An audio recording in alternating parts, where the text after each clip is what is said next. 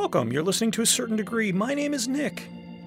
This is a weekly radio show on WPRK featuring makers, artists, and professionals who are doing something neat. Hey, consider subscribing to the show on iTunes or Google Play or Stitcher, and visit toacertaindegree.com, where you can also find past shows and information on guests, and even becoming a guest. That's right, the guests on To a Certain Degree, they used to be people just like you at some point. Now, there's something more. If you or someone you know would like to take this journey from your current larval stage to beautiful butterfly, hit me up on most social media channels that are currently available and not selling my information. And now, the show.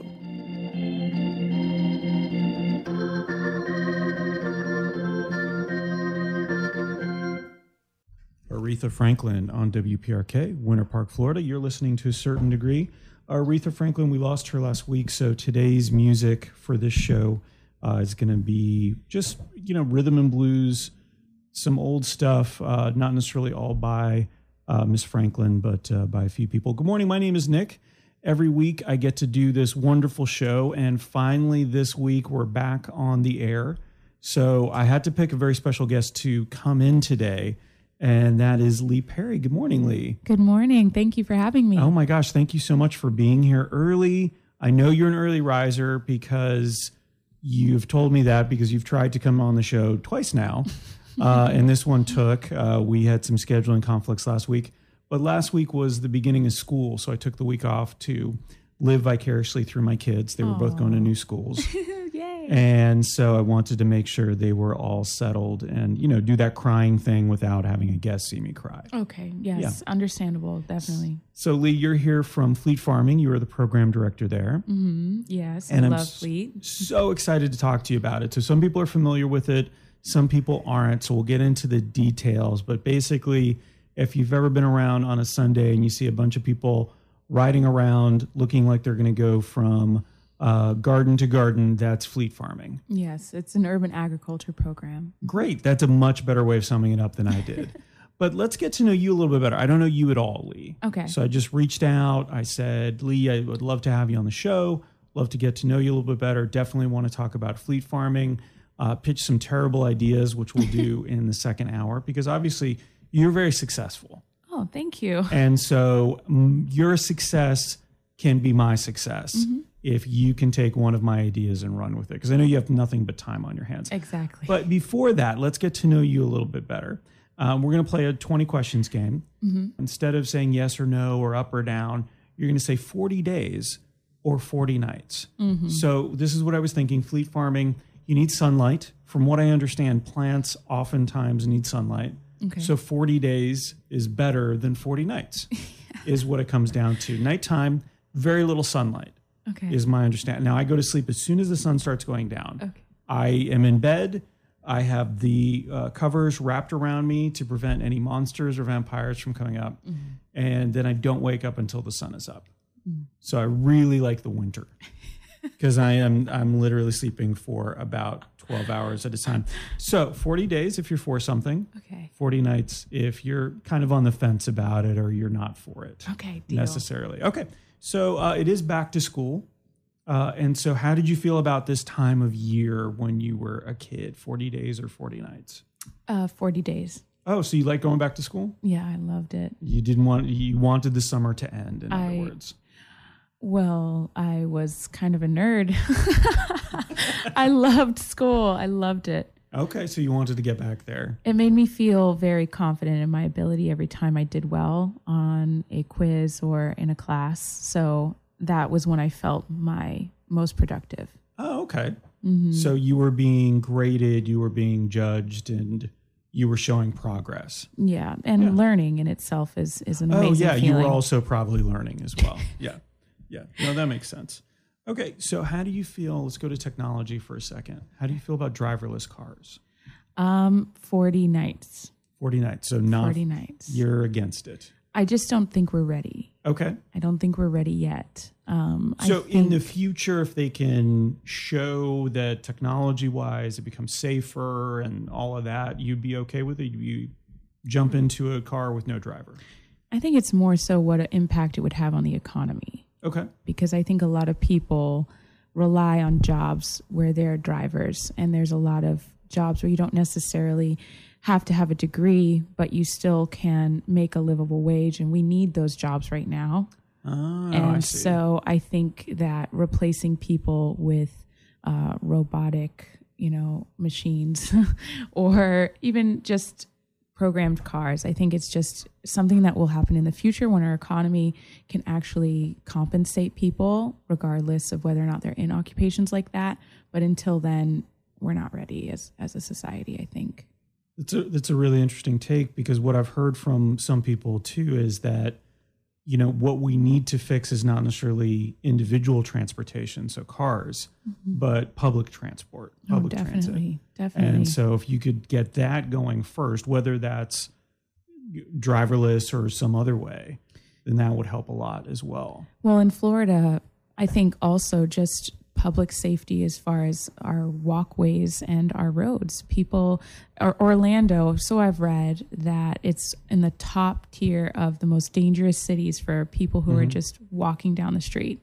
I had a friend just hit by a car on her bike recently, and it's really not a safe place. Even if public transportation was at its best, we still would be unsafe just walking to the bus stop. Sure. Because of the way that the city has been planned, and we need to change that. So more catapults, people mover catapults. I mean, why don't we just jump over everything, and why don't we just teleport? I think teleportation is the future, and that's where we need to focus our energy. Well, and that's what I really like about fleet farming is that's in the first word of your name is fleet. Yeah. So that's something that you're working on. So I really like how you got both extremes, the high tech end of things where you're trying to transport plants to different people, and the actual farming and stuff like that. Yeah. I really like that. It's supposed to bring people back to the earth through community and through the word local. Yes, absolutely. So speaking of local, how do you feel about zombies? 40 days or 40 nights? 40 days. Really? 40 days. I love zombies. My best friend, I would say, is a zombie connoisseur, if you will. Okay. A zombie aficionado? Yes. Yeah. Pretty much every video game he's played. And I believe that there are several different types of zombies. Sure. If you'd like, you can just scrap your notes. We can talk about this, because I think this is far more important than riding your bike and growing You're going to food. dig into zombies, yeah. Yeah. I think my favorite type of zombie, I like the chemical, like radioactive issue where people are coming out of their graves and like coming to life.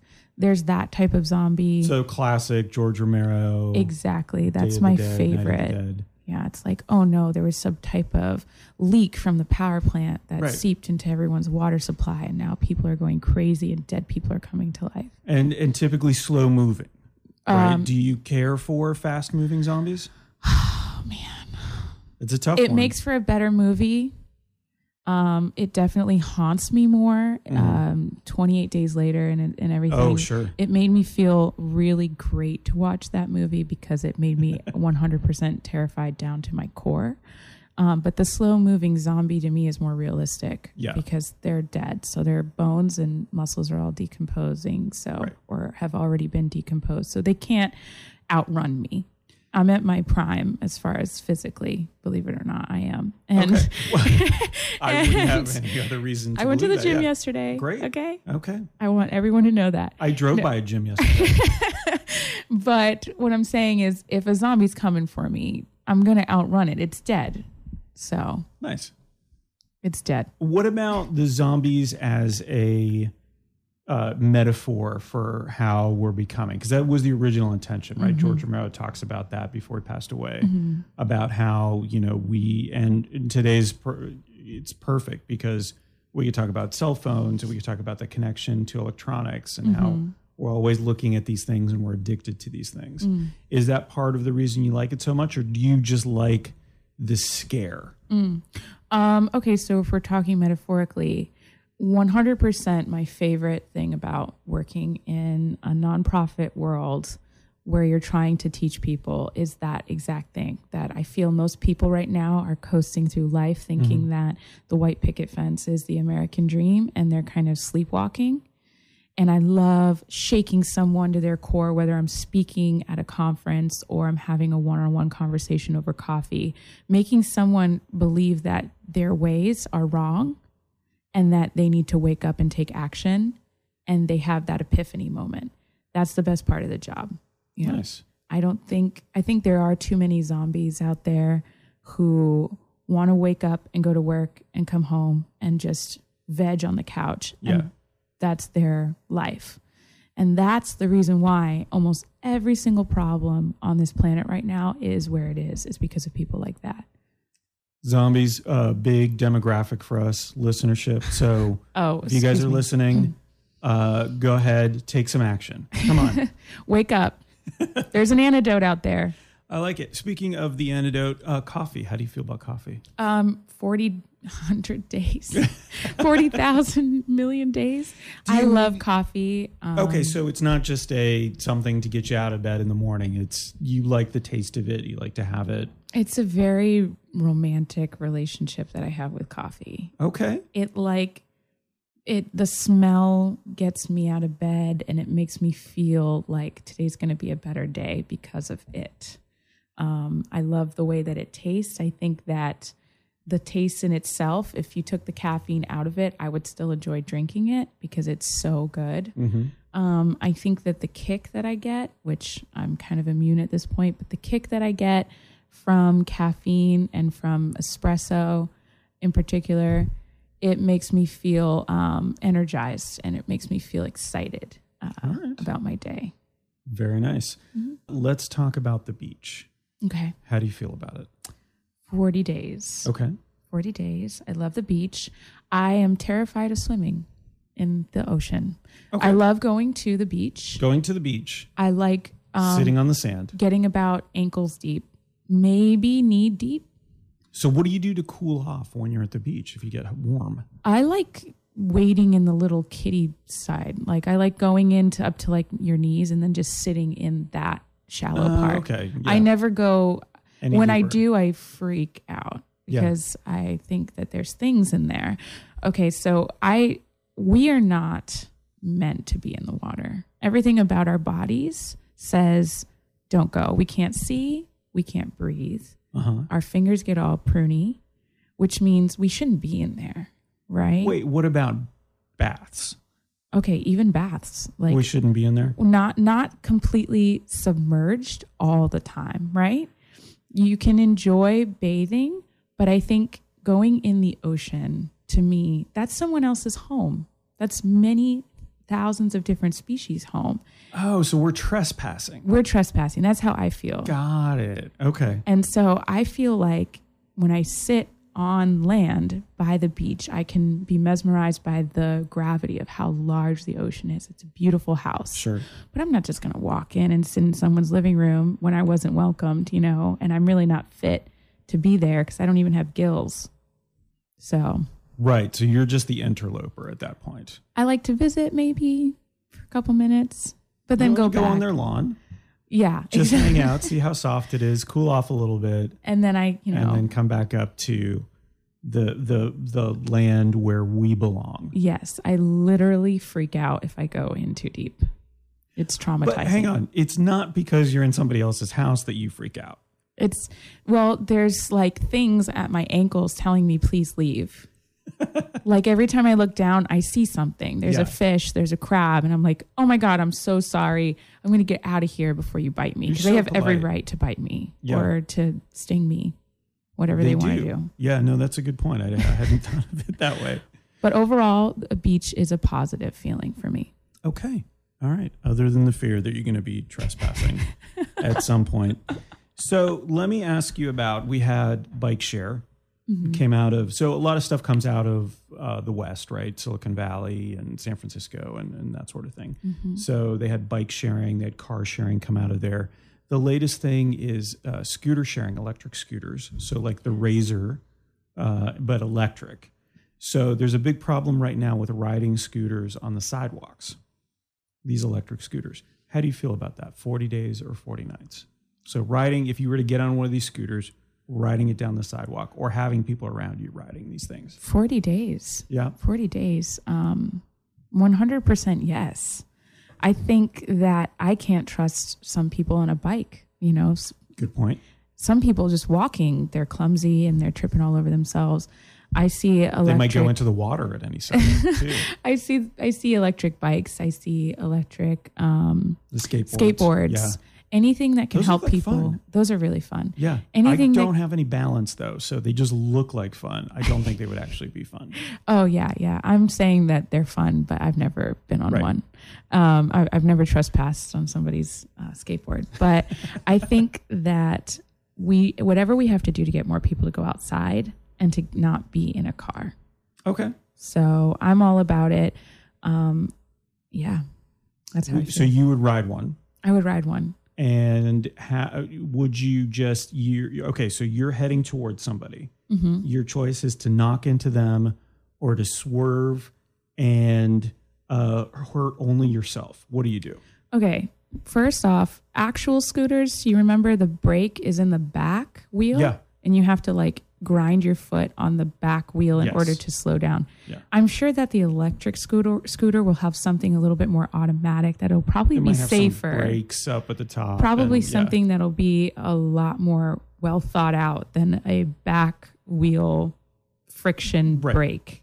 So it's probably safer because if you're really going on one of those old classic scooters, they're probably, you know, a lot harder to slow down in comparison to something that has an automated brake system. So I would trust it more so.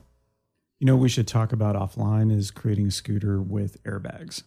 Yeah, Yeah. for sure. Okay, so that's a future bad business idea. Or just let everyone wear like padding all the time. Like if you're just going to be look, in Orlando walking around, look, you need to wear padding all the If time. we can bring back shoulder pads, I'm 100% in. Yeah. Because I never looked better than in a suit with shoulder pads. Okay. Yeah. Well, I think everybody does. I think so too. Well, and I appreciate today, I mean, you coming in, and those are some pretty sizable shoulder pads you have on. Oh, thank you. Yeah. Yeah. I stuff little treats in there. That's genius. Because I work around people who are mostly vegan and vegetarian. So they expect me to eat like carrots all the time. So I take bags of chips and I hide them in there so that they don't know that I'm actually like eating junk just kind food. of reaching over and Taking a little eating out snack. of yeah, that's a really good idea. Speaking of snacks, let's go over to Seattle for a second. Amazon Go. Did you hear about this? The store that Amazon is trying out over there? No, actually, yes, I have. Is that the one where you basically just walk in, but you prepay and then you can walk out? Yeah, you don't exactly. You open up the app, so you don't have to choose your things before you go in. You choose them when you get there, so you can still have impulse buys and all that. But it's tracking everything. So it's got cameras, it's got scanners, so it sees what you put in your bag, and you just walk right out. So as long as you have the app open when you walk in, you're good to go. No, I'm 40 nights on that one. Yeah, I'm 40 nights. I'm sorry, So- Amazon. I know you're coming for me anyway. But Amazon's a big listener. Jeff Bezos listens every week. I know they're coming for me. But This is where he does a lot of his market research. No.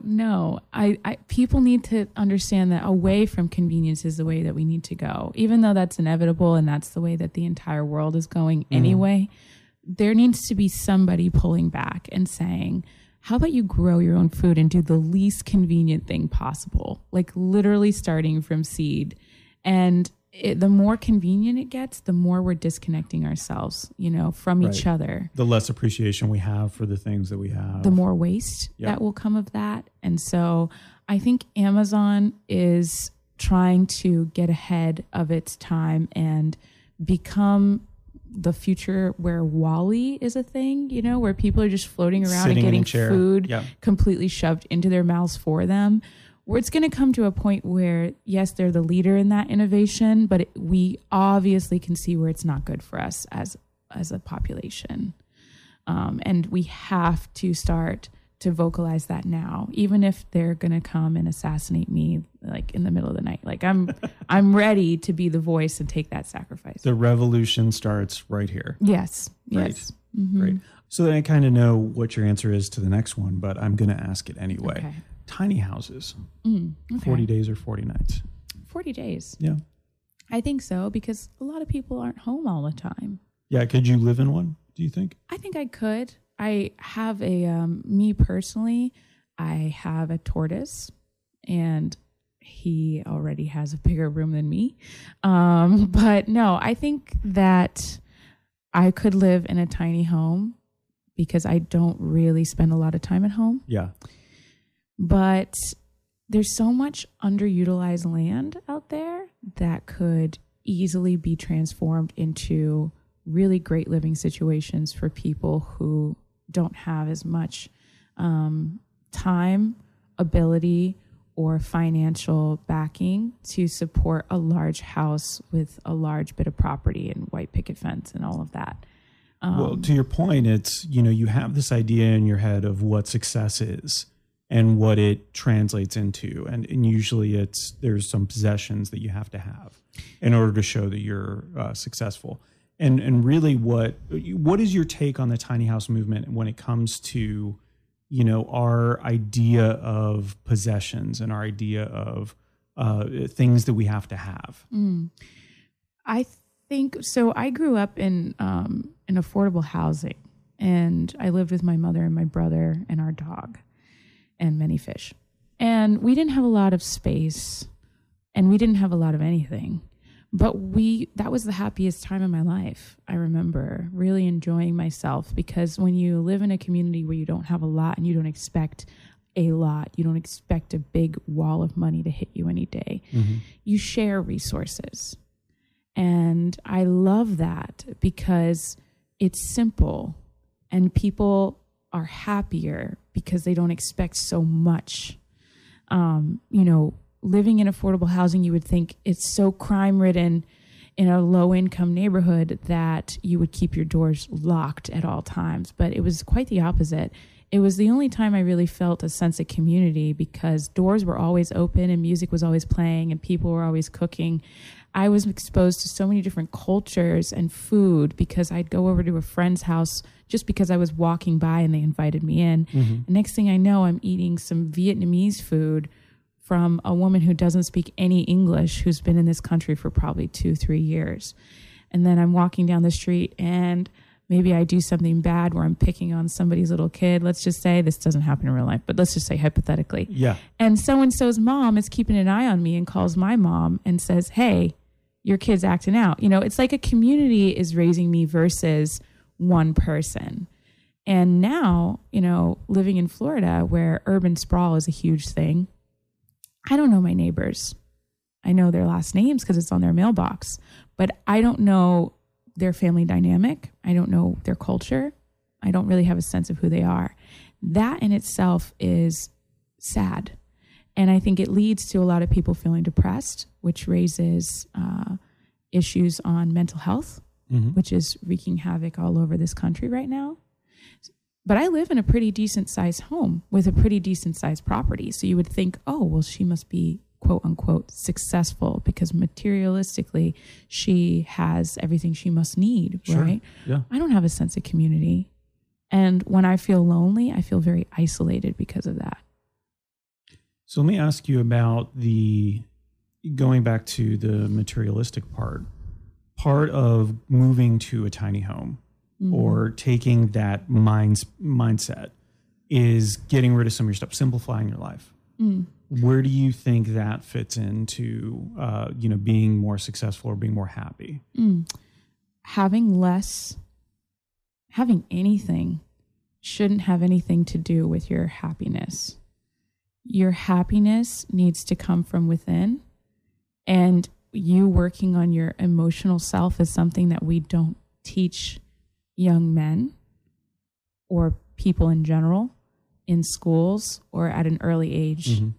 A lot of people get to a place, and I find this because I'm almost 30, and a lot of my 30-plus-year-old friends feel a lot of pressure to have kids right now versus are they mentally healthy enough and happy and successful in the words of mentally to have children.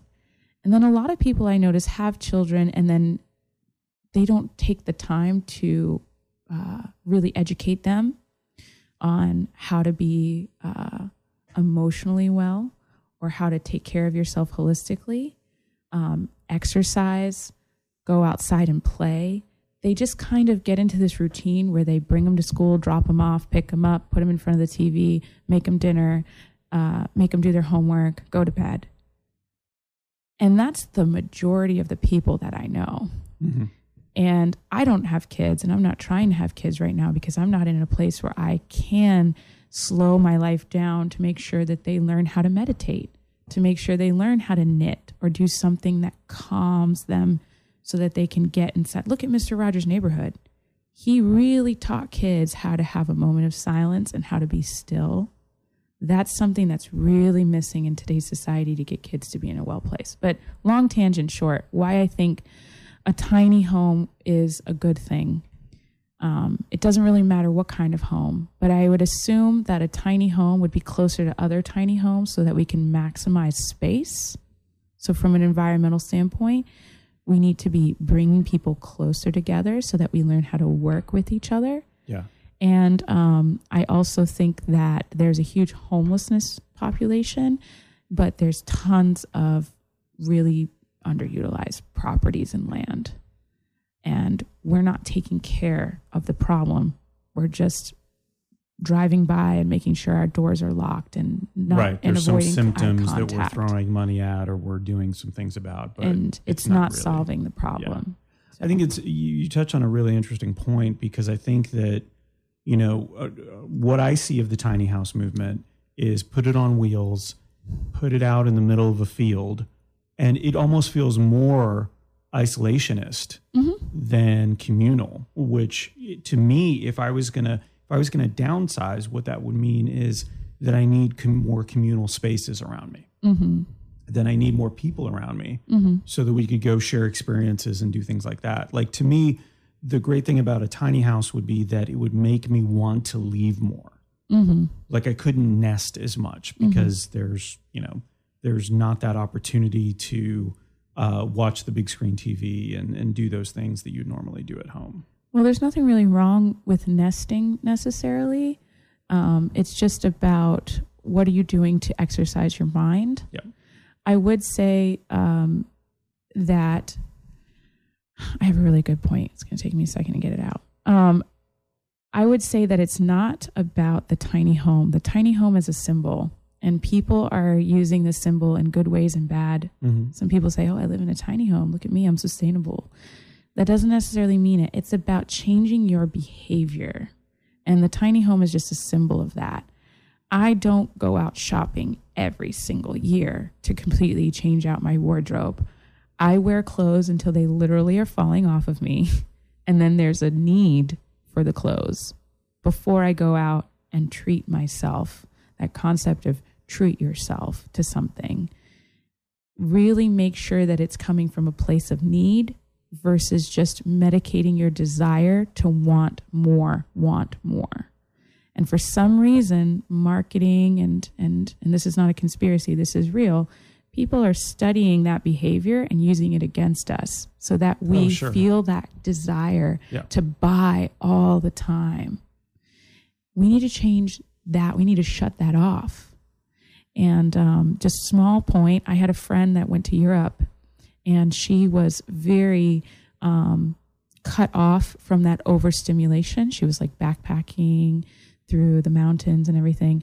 And she really felt a sense of clarity. Mm-hmm. And she couldn't understand why her thoughts were so clear until she got back and saw that everything is so in your face with so ads much noise, and so much noise.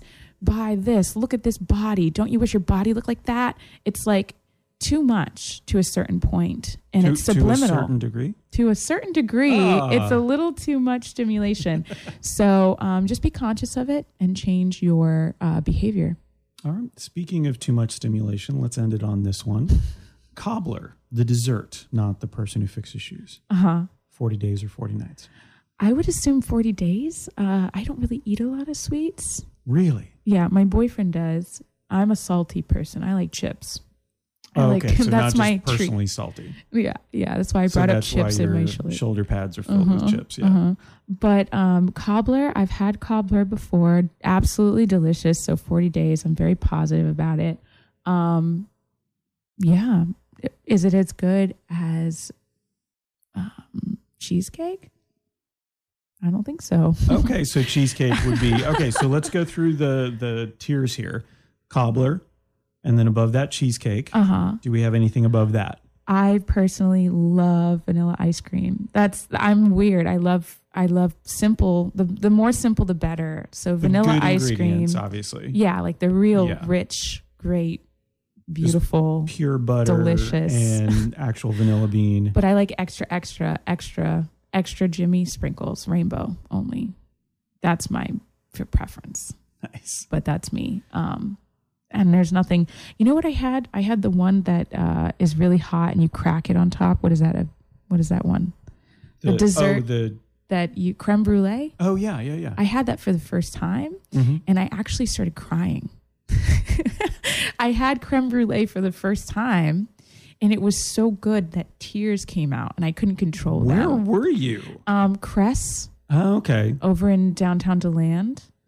All right, we were Cress, celebrating. We're coming for your creme brulee. We were celebrating a birthday, and someone brought out all these creme brulees. I've never heard of that before, and I ate it, and it brought so much joy that actual tears were falling out of my eyes. Wow, the dessert that will make you cry. But I still like vanilla ice cream more. Okay. Well, yeah, because you don't want to cry every time you have dessert. No, that was just too extreme. All right. Well, thank you so much, Lee. I feel like I know you quite well now. Let's go to some music. So today's music, I wanted to play some rhythm and blues, some female vocalists. So next up, we're going to have Barbara Acklin and Betty Wright on WPRK, Winter Park, Florida. You're listening to A Certain Degree. This episode is being brought to you by Petspionage. Maybe it seems that your dog, cat, pygmy goat, fish, or other companion is fond of you. Well, now you can know for sure with Petspionage. We simply place hundreds of hidden cameras in your house and around your yard, looking for evidence of your pet's true feelings. Our crack team of animal whisperers analyze the body language and eye contact to see if they love you, or if you're just a future meal to them. In the case of cats, you're always a future meal. Petspionage. Don't let sleeping dogs lie. Order at toacertaindegree.com. Betty Wright on WPRK, Winter Park, Florida. That was Clean Up Woman. And before that, Barbara Acklin with Just Ain't No Love on WPRK, Winter Park, Florida. I really am bad with the emphasis on these song titles. My name is Nick. You're listening to A Certain Degree. Thank you so much for being here at 91.5 FM. Winter Park, Florida, back on the air, back Mondays with us, and every week, very special guest. This week is no exception. Lee Perry is here. Good morning, Lee. Good morning. Hello, everyone. From Fleet Farming, program director over there, and I wanted to talk a little bit about high school and coming out of high school and going to college. I'm always curious about people's experiences because I think we get, culturally, we have this expectation of what coming out of high school should be and what the college process should be. And I tried that and I did very poorly. I flunked out of University of Florida. I tried going to community college for a little bit. It was a great community college. I wasn't ready for it. Eventually I found a mentor that helped me connect me with Embry-Riddle. So I was there for a while and then I ended up at UCF and I graduated from there. And what I felt for a long time was that was an unusual way of doing things and I did it wrong. And what I'm realizing now, working in admissions, working with people, especially those going back to schools, there's no right way to do it. So what I'm always curious about is coming out of high school, what were the expectations that you had for yourself and what actually happened? Well, I'm really, really happy that you told your story because I wanted to say there is no right or wrong way to do it. You know, you have to find yourself and that's just part of the process. I came out of high school. I was low income, but I received a scholarship to travel abroad completely coincidentally. I just applied and out of the blue because I had a teacher throw a packet full of grants and scholarships over at me. And he was like, make yourself useful, apply to these scholarships. And I did. And I got one, and it was to travel abroad anywhere where I had already taken a couple semesters worth of another language, which at that time was Italy. I took Italian for like 5 semesters because I really liked the teacher. So in high school? Yeah. Oh, wow. Okay. So straight out of high school, I went to Italy. Had no idea that was going to happen. I had no idea that those types of programs were available. Yeah, I was the first person in 3 years to ever apply. They were like, you're the first person who's ever applied because Americans don't like to travel abroad at that young of an age.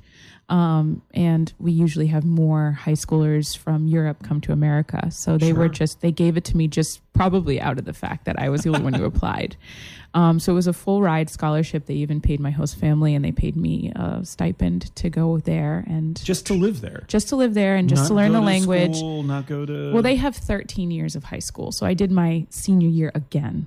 Oh, okay. And so, but really I didn't know the language as well as I needed to at first to, carry on in society. So I really had to learn like I was a baby from the first day I was there. I was so completely immersed in the culture, 100%. So I was there for a year and it taught me so much. And I thought right out of high school, I was going to go and study abroad for the rest of my life and be in Europe. Like I had this idea in my head. And then as soon as I was there long enough, I realized how much we take for granted in America. Mm-hmm. And I was so excited to come home and hit the ground running. And I don't take anything for granted here anymore. In fact, now I love being American and I want to help fix a lot of the challenges that our country is facing that I've seen Europe excel at. But Europe is, as far as my experience in South Italy, it's a little bit old-fashioned and they have a long way to go as far as getting to where we are with the services that we have as a country. For example, just animal control. They have dogs everywhere. You'll see dogs dead on the side of the road. They don't have anybody doing that. So that's just one thing that really broke my heart that we take for granted here. I would imagine, yeah. But anyway, moving forward, when I came back home, I had nothing. So I had to sleep on people's couches. I didn't have a car. I didn't really have money. I just had my suitcase and what I had. And was this here in Florida or were you up north at the time? Yeah, I had bright futures. So I went to high school here in Florida, but I'm originally from Massachusetts. Okay. And I just decided I'm not going to take my education for granted. So I went to a community college and it was the best few years of my life. Seminole State. I took my time. I really wanted to get the full experience. And I felt like in a community college, I had a much better college experience than UCF. So when you say college experience, you mean the sort of, again, the traditional, what you would think of college experience, interacting with faculty, interacting with other students, being part of student groups? No, I never had time. You know, I was paying my way through school, and even though I had bright futures, I still had to pay for my books and everything. I had a little bit of help from my grandma here and there, but then what did you mean by college experience when you say I had a better college experience in Seminole State than I did at UCF? Well, I didn't feel like a number.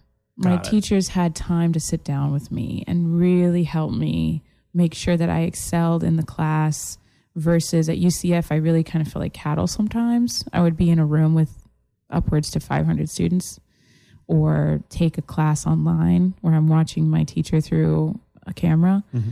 That didn't make me feel very good, very valued as a student, like when I was in Seminole State College. But I just graduated in May. I'm 28 years old, and some people will say you did it the wrong way because I really took my time, but I didn't do that by mistake. I did that on purpose. I wanted to be debt-free, and so it was very hard working sometimes 2 full-time jobs to pay my way through school, and but it was so worth it. So let me ask you this. Let's transition over to fleet farming, because you have been involved in that since 2014, or at least Ideas for Us. Mm-hmm. Yeah. Right. And Ideas for Us is sort of the umbrella. Could you explain that a little bit as opposed to what fleet farming is? Yeah, I really think the story is great because Ideas for Us started as a bunch of college kids trying to create change. And they realized that there's all these clubs and all these groups all over the place that are trying to do the same thing. So why not utilize one group as a vessel to channel all those activities and all that effort into one cause? So Ideas for Us started out as a meeting called The Hive, where they'd invite all these different professionals in different fields and different college groups to come together and then start like a campaign or create change, start a project, do a beach cleanup. And that grew tremendously over the course of the past 10 years. And from one of those hive meetings came this idea of fleet farming from the community. And they put their funding together, they donated supplies, and it was a volunteer-run thing. It started out very slowly. And then we were featured on NBC Nightly News in 2015, and it exploded. Now we have inquiries from all over the world on a daily basis of people who want to see this happen. But we're really trying to build a foundation that's very strong here in Orlando first, so that we can show everyone how you can start a movement and really impact a city before we start to scale all over Florida, all over the United States, and then all over the world. Well, you have to have that playbook. You have to show how to be successful. But then you also have to show that so that you can get grants and you can get the donations. Like the philanthropic part of that is, people might get excited about it, but they want to see, what kind of results did you have? How did this work? Those sorts of things. There's not enough data to show the benefits of gardening or growing your own food, because there's a therapeutic value that is undervalued.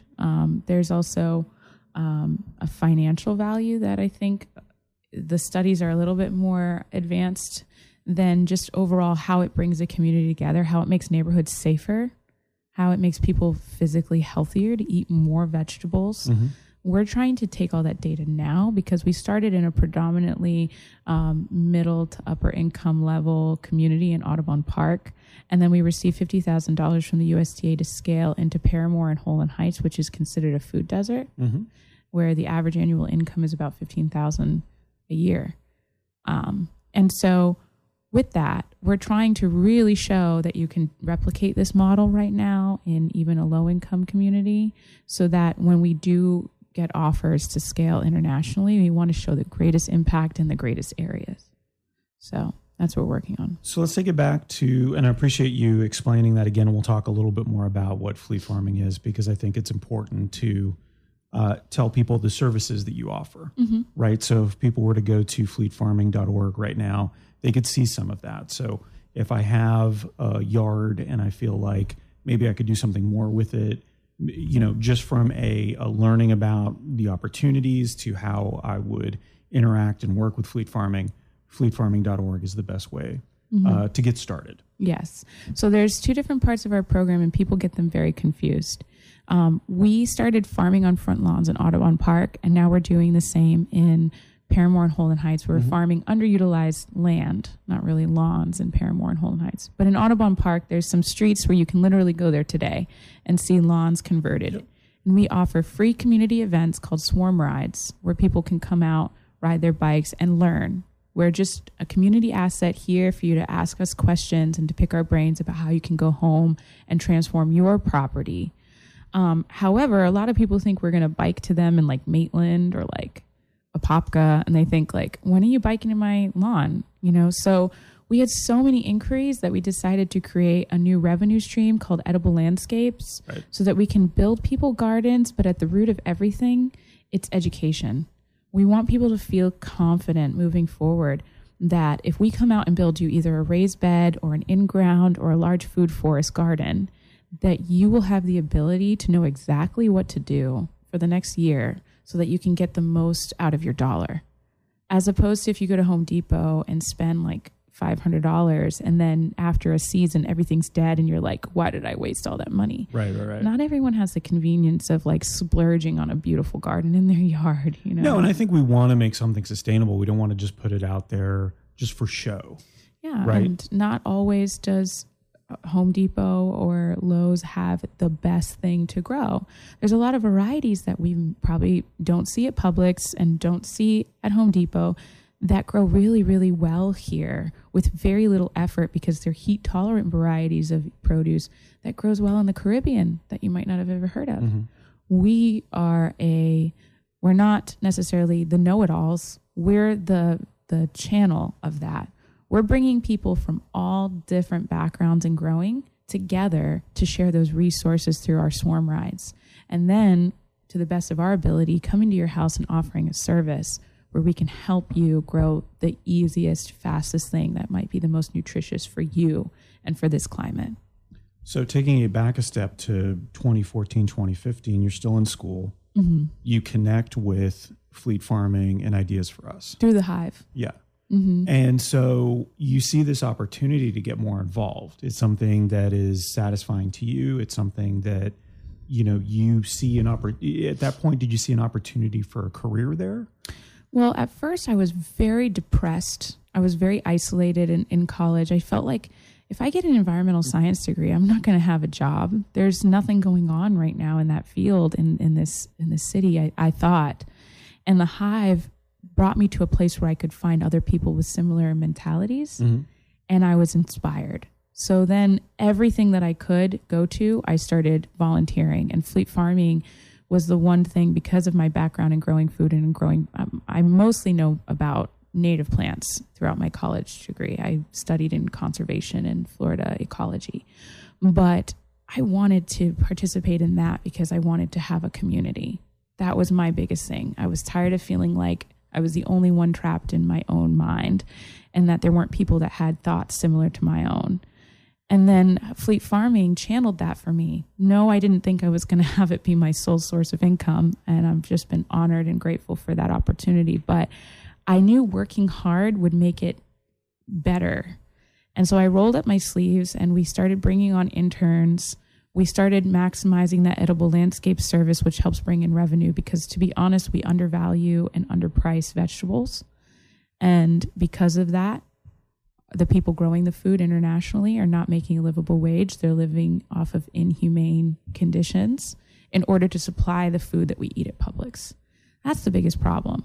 And so me pushing all this energy with my team into Fleet Farming at an early stage was really because I thought that showing that people, young people, should be off their phones and getting sweaty on the farm because they want to participate in the process behind growing their own food is essential to our survival as human beings moving forward. And I just want to, before we take a break and we have to move on to the second hour, the first hour is over already, by the way. Wow, okay. I'm a joy to talk to. What I want to do is just touch on this opportunity that came up.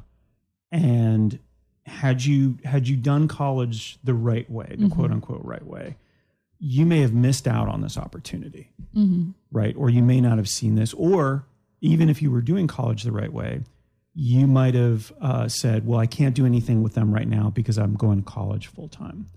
So I think it's interesting, and maybe I wanted to get your take on it, that you were leaving yourself open for these opportunities in your life to come up while still going to college. Yeah, I think people who are successful are people who seize opportunities and just try to keep making it better. You know, I think that a lot of people just like to take the easy route, and whether that means that they're pouring themselves into college expecting a job when they graduate, or that means just focusing on college and not getting involved, not doing anything outside of it, just getting in their routine, regardless of what path they choose, I think that when you find your emotional connection to something, go with it. Like, be intuitive enough to sense when something is good for you and take advantage of it. Because I think too many people get blindsided by how much work you have to pour into something that they will turn down really great chances to optimize a circumstance. And ultimately, they miss the boat. And it doesn't always have to lead into a job or lead into a career. I mean, just from a self-care point of view, you should be following those things that you're passionate about. You should be going out there and investing yourself in something that's going to ultimately make you happy. That's the most important thing that has been said this entire time that you and I have been speaking. Well, let's just stop right there then. Okay, bye. Forget second hour. Well, we will be back. We definitely won't say anything as poignant as that, especially since Bad Business Ideas is coming up. But we'll be back with Lee Perry. My name is Nick. You're listening to A Certain Degree. Back on WPRK, Winter Park, Florida, because we are broadcasting again. So if you're hearing us in your car, thank you so much. Thank you. Thank you for remembering to preset it again or to keep it as a preset. But yeah, you can hear us in your car on the FM dial, even a little bit further out. And as always, streaming. And you can listen to this podcast later on, as well as all the podcasts that we've done at toacertaindegree.com. Thanks, Lee. We'll be right back. Thank you. All right. Roberta Flack, Killing Me Softly on WPRK, Winter Park, Florida. This episode is brought to you by Sikkim. 'Tis the season for a lot of ill, snotty people, and when they show up for work, we all feel bad for them, but we also want them to get away from us as quickly as possible. That's where Sikkim and our proprietary quarantine facility comes in. Heard someone cough? Call us. Did someone say bless you? Bless us, because now you won't catch that cold. Within 30 minutes or less, our specially outfitted Airstream trailer will be at your office, so you don't have to be Nero, patient zero. Your ill coworker goes in, and they don't come out until they are well. The Sikkim vehicle has multiple types of chicken soup, including vegan and gluten-free options. It has oxygen. We did test this out, and this version does have a way for them to breathe. And most importantly, there's Wi-Fi, so they can keep working. And they have to keep working. Sikkim. It's not an RV, it's an RVV, a recreational virus vehicle. Leanne LaHavis on WPRK, Winter Park, Florida. What you don't do. Good morning. My name is Nick. This is what we do. Oh, that didn't sound right. Lee Perry is here. And I guess fertilizer. We could talk about that for a while. Oh, for sure. Lee Perry, program director of Fleet Farming here in Central Florida. And we'll get into a little bit more of what Fleet Farming is. If you missed any of the show, you're listening to us on the radio. Again, thank you so much for doing so. If you missed any of it, you can go to a website called toacertaindegree.com. I had to say that because if I say toacertaindegree.com, that's even more ridiculous than the name is. And you can listen to past podcasts. You'll get this one on there, and you can do all that. You can also go to fleetfarming.org or follow them at Fleet Farming on Instagram, on Twitter. I would imagine you're on the Facebook as well. Yes, on the Facebook. The Facebook. Well, thank you so much for being here. And Lee, obviously very successful. Fleet Farming is growing. You obviously know what you're talking about when it comes to anything from fertilizer to actual farming. And so fertilizer is a big part of our next segment, and that's called Bad Business Ideas. So we have to play the song first. Mm-hmm. Bad business ideas. It's time to pick just one. It's gonna be totally legal. We hope it won't hurt anyone. So come on, have some fun. Yes, bad business ideas. You know when you crack your phone and it still works, but you're kind of getting cut from the sharp glass? Yes. This is exactly like that. Okay. Yeah. As you know, this is a segment of the show where I get all entrepreneurial. And so I tried to tell you about 2 potential new business ideas. And you have to pick one. You have to choose one and say, okay, I think this would work. Here are the reasons it would work. And then technically by being on the show, you have to actually go out and make it work. And I know you have nothing but time on your hands, so that should not be a problem. One of the reasons I do this is obviously for the profit. You take the idea, you make it work, I profit. That's how bad business ideas go. But also because I have all these ideas in my head, they have to get out somehow, or else I'll go a little Right nuts. now is the time. Yeah, this is my therapy, so I appreciate this. Before we get to your ideas, though, so you're going to have 2 original ideas. This is one that I pitched a while back, and it was inspired by Fleet Farming. So I thought this would be appropriate to talk about this again. Fleet Farming is really the intersection of unused space and agriculture. Now, I have space, but it's not my lawn. It's my pickup, my truck. So I bought a truck thinking that, okay, one of the reasons I want to buy this is because I don't have a lot of friends. And so once you have a truck, you would assume that people would be asking you to help move them. And this would be a way for me to finally get some exercise. Didn't happen. Still have no friends, have sort of an empty truck bed most of the time. So farming, take it mobile. It's called Farm Off the Turnip Truck. I will take that space, put a bunch of stuff in there, and grow out of the back of my truck. Obviously easier for deliveries of fruits and vegetables. And I'm using the unused space, finally. What do you think about that as the future of fleet farming? I'm sorry, but that's already happening in some cities. What? Well, they do trailers. Like they'll have a trailer on a hitch and they'll actually grow in the trailer and bring it around. And Okay, I could see that because it's way more convenient. So what we go for on Bad Business Ideas is less convenient and possibly dangerous. So the other thing we could be doing is creating strains of fruits and vegetables that do well at high speeds. Okay. Because I think that's obviously important. Yeah. I want a tomato that's going to survive 60 miles an hour on the highway. Yeah, the tomato won't, but maybe a carrot? Okay. Maybe a carrot. It's like really hunkered in there. Okay, got it. And then you really won't have to do much. It just kind of grows and you just watch it. Unused space. I've got the carrot growing in the back. So it sounds like you're for this. I'm 100% for it. Okay. Lee, may I call you Lee? Yeah. Great. Have you ever had a bad haircut? Well, my hair is a big bowl of spaghetti. So I let it do whatever the heck it wants to do. Okay. I really don't cut it. I'd let it just keep growing. But you ever had a stylist do something and you're like, oh my gosh, what did you do? I go to hair cuttery once every couple years and I say, no, I'm not joking. Or I'll cut my own and I just say, I just want 4 inches cut off. Okay.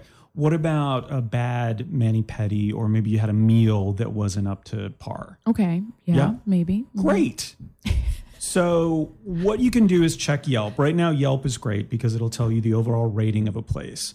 But sometimes someone who is doing something for you, whether that's a CPA, an accountant, or someone cutting your hair, not yours, but somebody else's hair, they're just having a bad day. They get some news that they didn't want to hear, or they talk to a relative. That's generally what sets me off on a bad day. And then they have to do that thing that they have to do when they're already in a bad mood. I focus on hair because I feel like, well, first of all, I have a lot all over. I'm half Sasquatch, as you may have heard. It's also one of the most important and distinguishing factors, right? It's our best foot forward. That's the first thing people see. And it's our best foot forward on our heads, I guess.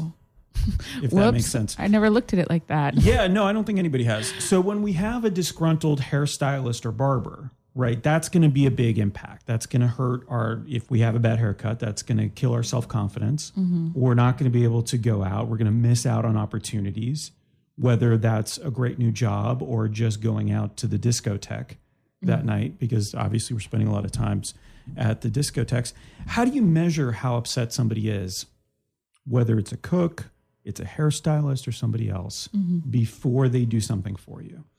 Well, you can kind of tell, especially with hairstylists. I mean, I've had very bad experiences with hairstylists, especially with my kind of hair. Yeah. Like they usually will look at each other when I walk in and be like, no, it's your turn. No, it's your turn. No, it's your turn. It's like, just because of the amount of work? Yeah. They're like, I don't know what to do with that. They don't know. So, right. So skill level. Yeah. That's one thing. We can't necessarily measure that, but what kind of mindset they're in. I'd like to measure that. We have a new app that we're going to develop. So this is idea number 1.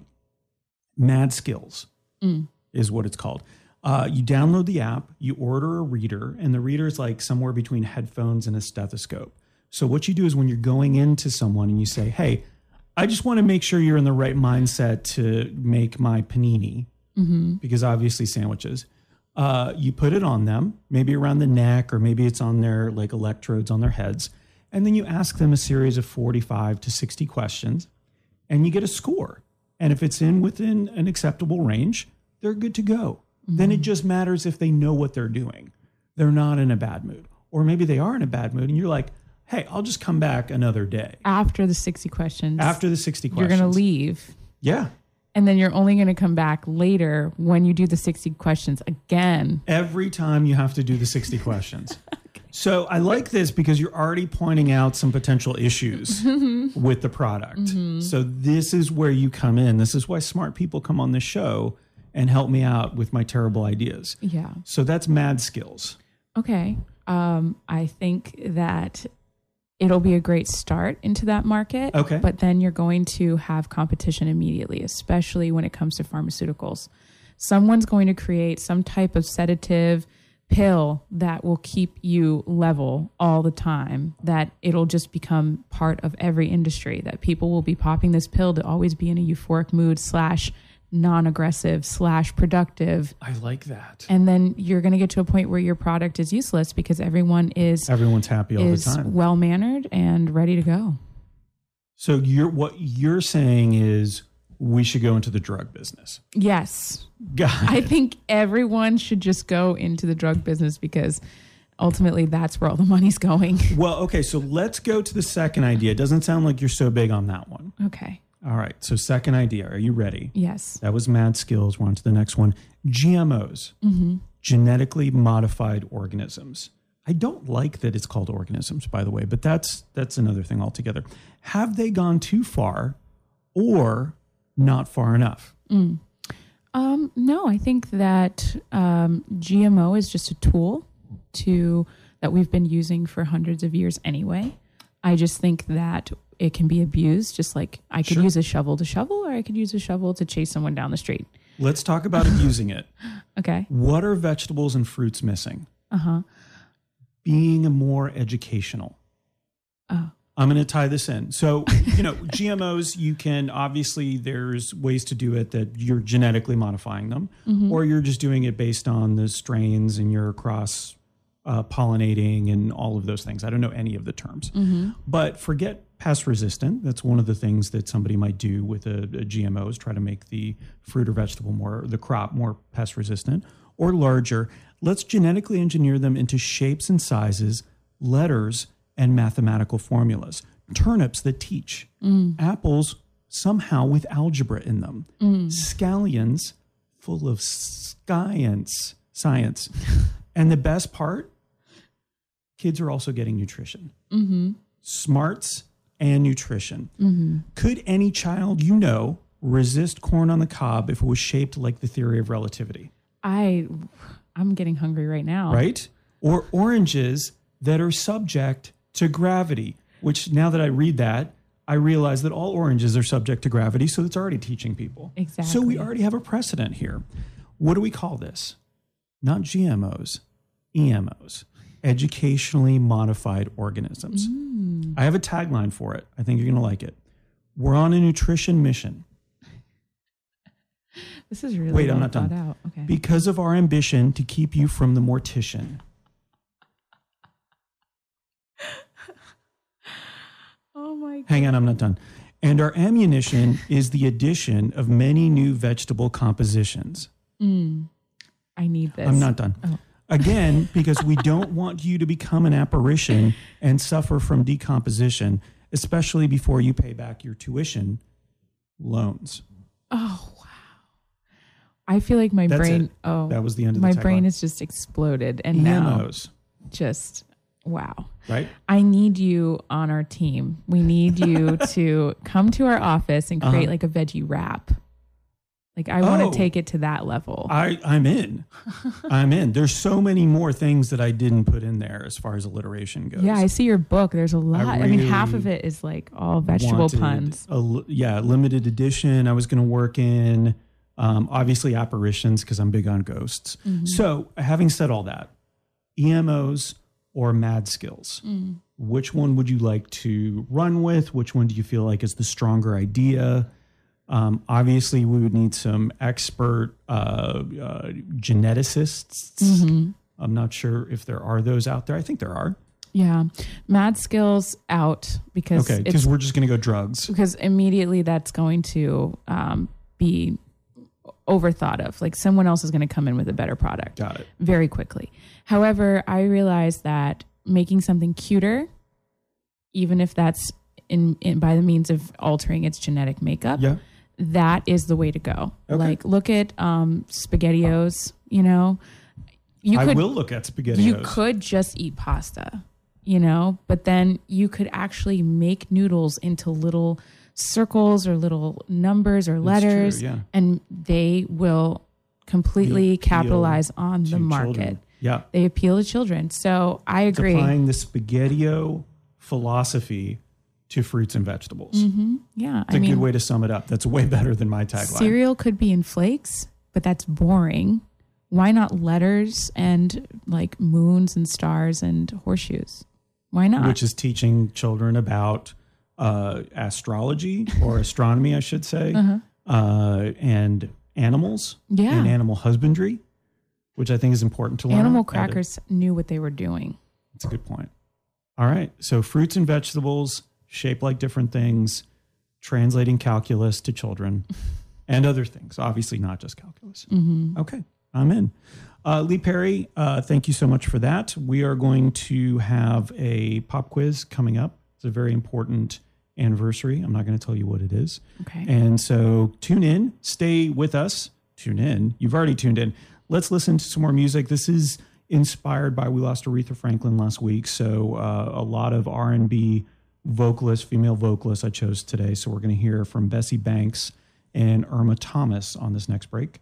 And yeah, so you're listening to A Certain Degree.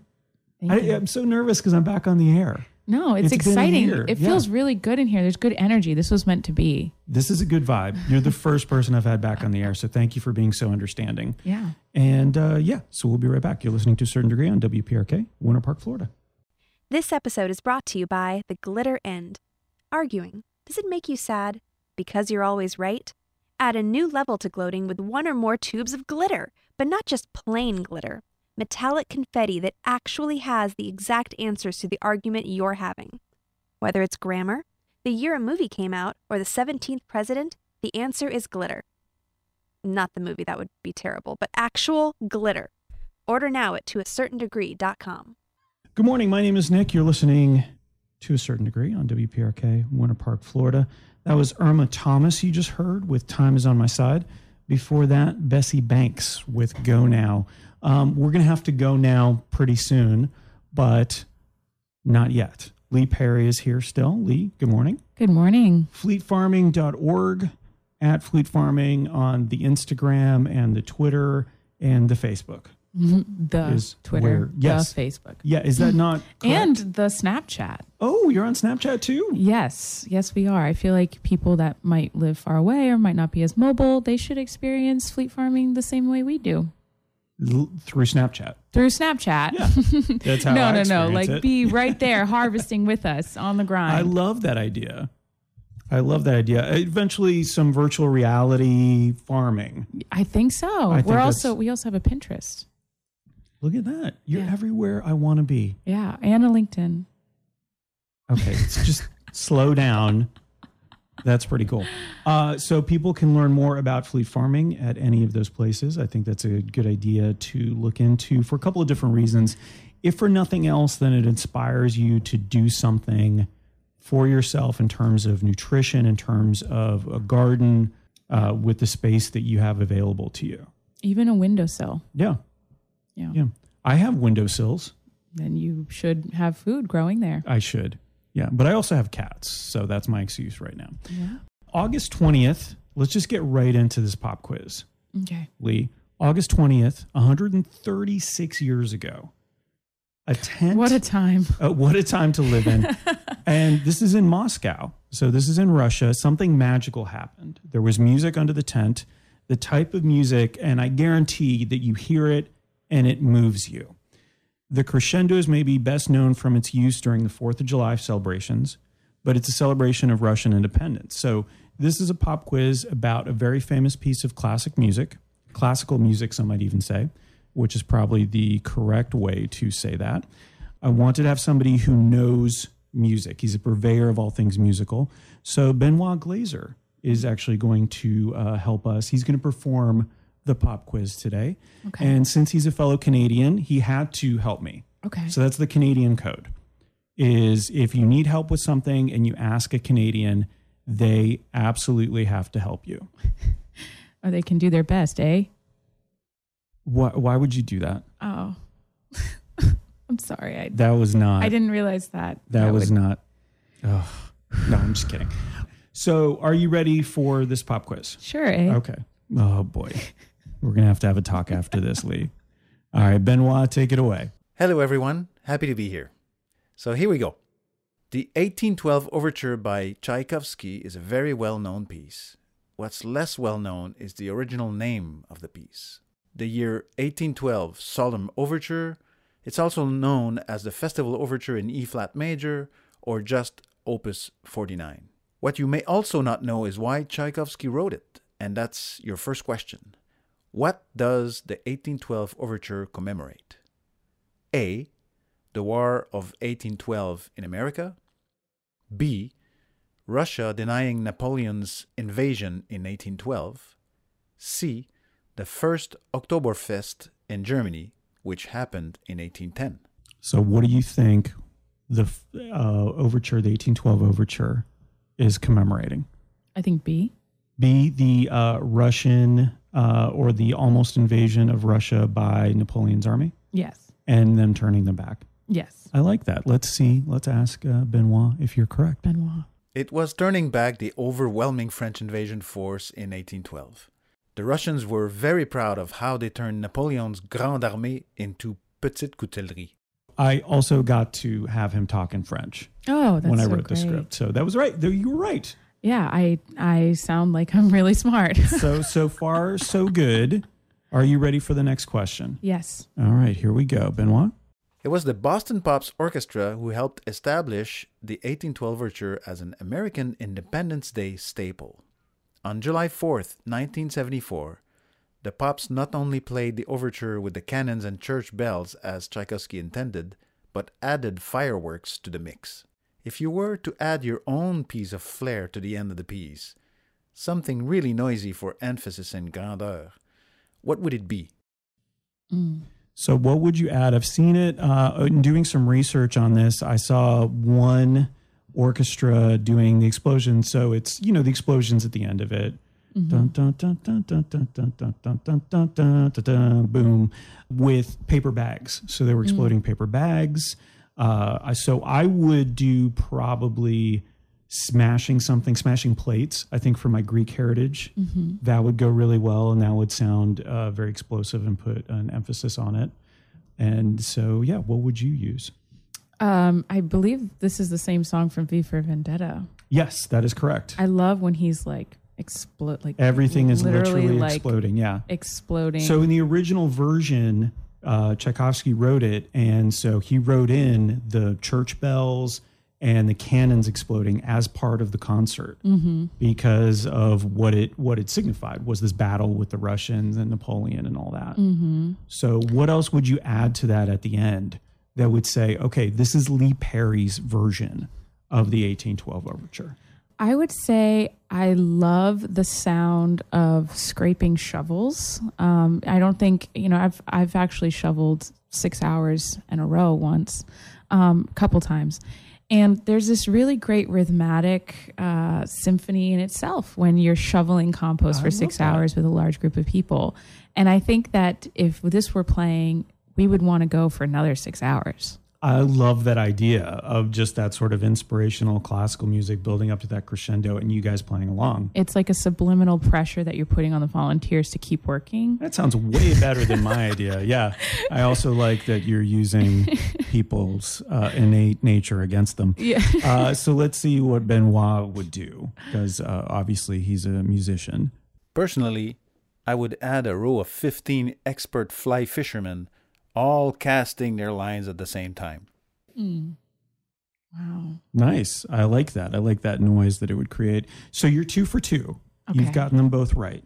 Oh. Now, just so you know, if you get, there's 4 questions total. If you get 3 out of 4, we're friends. If you get 4 out of 4, we're best friends. Okay. No pressure. Okay. Okay. Here's the next question, Benoit. The overture premiered in 1882, conducted by Hippolyte Altani under a tent because the Cathedral of Christ the Savior, which also commemorated the victory in 1812, was still under construction. Tchaikovsky did conduct the piece himself in 1891 for a special occasion. It was the dedication of what famous concert venue? A. Carnegie Hall. B. The Timucua Arts Foundation, White House. C.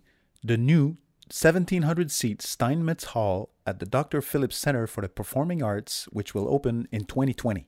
Okay, so this is a tough one. In 1891, was it Carnegie Hall? Was it the Timucua Foundation's White House? Or the new part of DPAC? I would say B. Oh, A. So, yeah, it might be A. So let's see if Benoit can answer that. The answer is always practice, practice, practice. I mean Carnegie Hall, of course. As much as we would have loved him to conduct in Orlando, at the White House, or the DPAC, this would be very unlikely. I was trying to get it wrong because I didn't want to be your friend. You don't want to be my friend? Well, I don't want to be your best friend. That's for sure. How? Okay. Well, that's because, Too you much have a pressure? truck and there's a lot of cat toys in there, Yeah. and I'm allergic to cats. So, Well, there's no cats in the truck. oh, I just keep the cat toys back there. I actually meant to, take them out before it started raining. So it's too no, late now. I just wanted to cover those up that cat I toys. really didn't know. So the idea is that, 1891, Tchaikovsky actually came out to Carnegie Hall and when it was first being opened and did the 1812 overture. That's so beautiful. Yeah. I wish I were there. You have two more chances. The White House, of course, the Timucua Foundation. Are you familiar with the White House? No. Timucua Arts Foundation, I'll talk a little bit more about it, but they're an amazing group. Benoit and his family started it. And the idea is that he wanted a performance space in his house. So he turned half of his house into a performance space. You can go there every Sunday, listen to incredible music, local, international musicians come in. And it's pretty remarkable. See, that sounds like that would have been the answer. It would be, but he just started a few years ago, and Oh, okay. Tchaikovsky's been dead For quite a while. All right, last question. Are you ready? Yeah. You can get this one wrong if you want, if you don't want to be my best friend. Aw. It's totally fine. I thought we were best friends. Tchaikovsky is also very famous for his less explosive works, including the scores for Ballet, The Nutcrackers, Swan Lake, and The Sleeping Beauty. I can't ask you to pick your favorite of the three, because how can you? They're all amazing in their own way. Instead, please do your best ballet moves in the studio, and Nick will judge based on technique, originality, and how many things you knock over. Okay, so go ahead. Okay. All right, you've got the shoulder pads. So I think that there's one like this. Yep. Right? And then there's one where you twirl and then you're on like one toe. Yeah. I can't do that. Okay, so. But I can do it in my head. Well, so all you did was move your arms around. There's this with the fingers. You see that? Yeah, okay. This. Sorry, I didn't notice the fingers before. Right. Yeah. That's all about being elegant and poised. Okay. And ballerinas do it every single time that they do a little puree? Puree. Whenever they puree something, Pirouette? I don't know. ballerinas do that. I don't Yeah. know. I like how you still are all bringing it back to fleet farming. No. So some sort of vegetable puree that they do. I'm a little rough around the edges, so I'm not very ladylike. Even though I'm in a dress today, I was a tomboy my whole life. My A lot knees, of shoulder pads. Let me add again. Big shoulder pads today. Yes, and my knees are very scarred up from all the falling. Not because of ballet, but because I used to wrestle and I used to like rollerblade and be dirty most of the time. I was a very dirty child. Is this a Fight Club situation? Is there a fleet farming Fight Club? I'm not at liberty to discuss that at this time. Very good. Well, let's see what Benoit did for his ballet moves. Very well done. In the spirit of camaraderie, I also danced. I'm not one to brag, but I performed a perfect arabesque penché, which led into a grand pas de chat, and then several dozen soubresauts because I can. Then somebody mistakenly called 911, but that's a different story.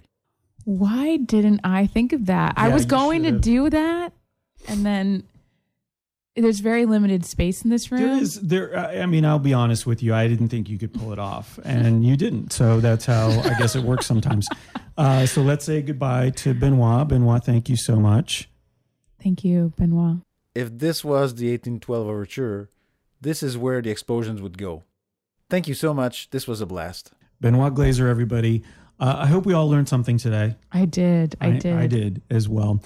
So along with being born in Montreal, Benoit and his family, as I mentioned, founded the Timucua Arts Foundation, hosted hundreds of shows and events in their home. The amazing live venue, it's over by Boone High School. You can go to timucua.com to see the schedule. That's TIMUCUA.com. And what's amazing about it is most shows are donation based, and they just ask that you bring some food or wine to share. So it's kind of like a little potluck there as well. Nice. Yeah. So something else you can do through the White House and the Timucua Arts Foundation, they just started this, is record there. So if you want to record some live music, something for your acting reel, a podcast, if you wanted to, that's where Benoit recorded this. Connect with him on Facebook to learn more. So there you go. Okay. Very nice. So I'm going to give you 3.5 out of 4. So we're just solid, Friends. good friends. Like, I'll invite you over for wine, but we're not doing a sleepover. Well, okay. Great. Is that what best friends do? Oh, yeah. Like, we paint each other's toenails. Okay. We comb each other's hair. That's what best friends do. All right. Regardless of age, I'm going to be doing that until I'm 85 with my best friends. Great. Okay. But we're Well, just- I'm actually really relieved now. Yeah, we'll go to concerts together. You and I will. Yeah. But Yeah. We'll Fleet Farm. We'll go on some that's only for best swarm friends. rides. Oh, okay. Well, I guess we won't be doing that either. Let's listen to some music. We've got Penny and the Quarters and Gloria Lynn on this sort of Aretha Franklin rhythm and blues female vocalist inspired day. And that's coming up on WPRK in Winter Park, Florida. You're When do listening I sing? Do I come to in? a certain degree. As soon as this song starts and I turn off your mic, you're singing. Okay, great. Great. Okay. Thank you. Hi there, Nick here. Many different organizations choose to support this show to a certain degree, and many do it pro bono. And by that, I mean they don't pay us at all. Let me tell you about one of these advertisers, Brand Knuckles. Brand Knuckles is your premier source for 3D printed knuckles. These are very prominent knuckle rings that feature your logo. Nothing, and I mean nothing, answers the question, what do you do? Quite the way a set of Brand Knuckles does. Empowering, ostentatious, slightly menacing, they're everything you want your company to be. Check them out on Instagram at Brand Knuckles. Back to the show. Gloria Lynn on WPRK, Winter Park, Florida. That was Speaking of Happiness. And Penny and the Quarters started us off with You and Me. Speaking of happiness, my name is Nick. You're listening to a certain degree. Back on the air as it was meant to be on WPRK 91.5 FM. And as it was meant to be, Lee Perry is here because that was scheduled for today. So that's as it's meant to be. Lee, thank you so much for being here. Thank you. I feel like this is fate. It is. It's in Fated. Is that how you say it? Yeah, I think so. Okay, great. Program director of Fleet Farming. So to learn more about Fleet Farming, fleetfarming.org. Yes. FLEET, in case you don't know how to spell fleet or you think there's some other alternate spelling of it. At Fleet Farming, mainly on the Instagram, the Twitter, the Snapchat, the Facebook, the Pinterest. Okay, is that it? LinkedIn. Oh, gosh, I missed one, the LinkedIn. But just real quick, if you could sum up essentially the services that you deliver that people might be interested in interacting with you. Well, we like to drone vegetables to people's houses and deliver within 24 hours of it coming out of the ground. No, I'm just kidding. That's for Amazon. My name's Lee Perry, and Fleet Farming is a nonprofit urban agriculture program that came out of Ideas for Us during their Hive meetings once a month. And we basically host free community events where we educate residents here in Orlando how to grow food. And then as an additional service to help support the free education, we offer edible landscaping where we can come out and build you a garden, whether it's a raised bed, in-ground, or a food forest, even fruit tree installations. So the reason why we do that is because we want to educate people on how to grow food and get them started so that they can feel confident moving forward with their purchase and create a fully sustainable garden that they can then have a high yield of fresh vegetables in their backyard or front yard or wherever. And that's on a regular basis, so not just a one-time thing. The fruits and vegetables and the way the garden is designed, you're going to look at the entire area, the entire lawn, and figure out what the best space is and what the best vegetables are, fruits and vegetables are for that space. Yes, we are the garden guidance counselors for you right here in Orlando. I love that, the garden guidance counselors, just because I love alliteration. So as far as support goes, obviously one of the ways that people can do that is just by going on a swarm ride and learn more about it. They can support Fleet Farming by going and buying fruits and vegetables from one of the vendors or one of the events that you do, like the Audubon Park Monday Market. night event, the market, yes. What's another way? Can people just donate directly? People can go to our website and donate.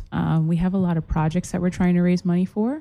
Like, for example, there's a low-income hotel called Remington Inn that would like a garden program for the kids. And it has the highest population of homeless children there in the nation. So we're raising money to put a garden there. And you can go to our website and donate. And in the notes section, just put that you want it to go to Remington Inn, or that you want it to go to a low-income school garden, whatever your donation is for, or just to us for our operating. We appreciate anything, any time, any funding, just overall your attention, so that you can learn the value of growing your own food and changing your behavior so that the whole world can be a better place. And I think that, obviously donation based as a nonprofit, that's important, but also doing the follow thing, doing the like, and commenting on the social media channels that you have is important as well, because that's how you get more people knowing about what it is that you're doing and the services that you offer. Yeah. So we're trying to make our post more inspirational and educational. So you'll start seeing more facts that we're starting to just have free information posted on a regular basis. But our events page is where you'll see every second and fourth Sunday we have free swarm rides where we meet at East End Market. We ride out. And then in West Orlando, we're starting to do even more free events every first Saturday of the month. For example, we meet there at Cayley Square Community Center, and we will farm these huge lots right in the middle of a low-income community. And people drive by and say, "What do you do?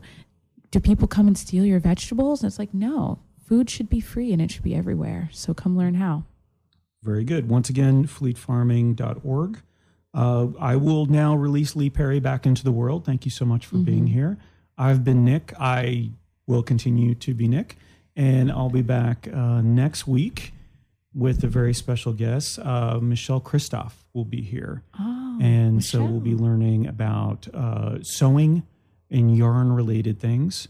So another very sustainable thing. I didn't mean for that to happen. I'm not terribly sustainable myself. Well, you're going to be. I sustain myself. Yeah. And I guess I will be after all this. I'm going to take away something from all this and become a little more sustainable and knit my own clothes. Yeah. Can I come? Because I don't know To how the to show? sew. Okay, yeah. That'll Let's do be it. exciting. Open to the public. No, I'm just kidding. It will not be open to the public. And so that's next week for me. Lee, thank you so much. And we're going to listen to some Aretha Franklin. One more song. I think this is the appropriate one, Since You've Been Gone. Thank you. On Thank you. WPRK, Winter Park, Florida. You've been listening to A Certain Degree. And that's the show. Thanks for listening to A Certain Degree. This is the original version of the show.